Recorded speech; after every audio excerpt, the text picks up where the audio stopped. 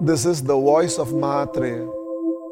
Welcome to discover a new you. Wishing you most and more. Somehow we all understand when we work with children, simply praying will not help you to do well in the exam. Study well and pray, then you can do well in the exam. Yet in our case, without exercising, we pray for health. Yet without developing the diligent competence, you want to be the best in the industry. But if you are not going to be the best in the process, how will you have the best in the results? They say for Islam, Friday is a holy day. They say for Christian, Sunday is a holy day. They say for devotees of several people in this culture, Thursday is a holy day.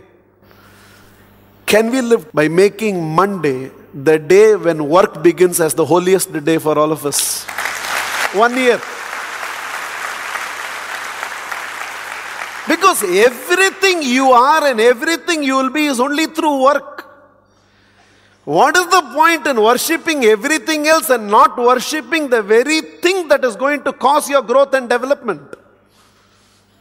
Monday should be the day. I can understand. Children don't like Monday. Grown-up adults. In fact, the mother is waking up the son. What? It's already getting late. Already teachers have come to school and you're still sleeping. Get up. You have to go to school. And the son is asking the mother, give me 2 reasons why you should get up. Then I will get up. And the mother tells the son, 1, you have to get up because the school has already started. 2, you have to get up because you are the headmaster of the school.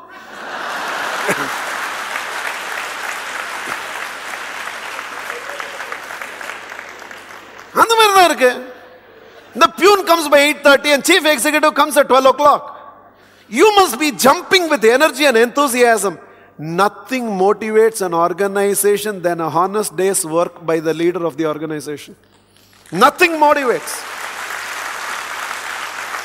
The speed of the train will be dependent on the speed of the engine. You have to lead from the front. You have to be passionate. The holy day for all of us will be Monday.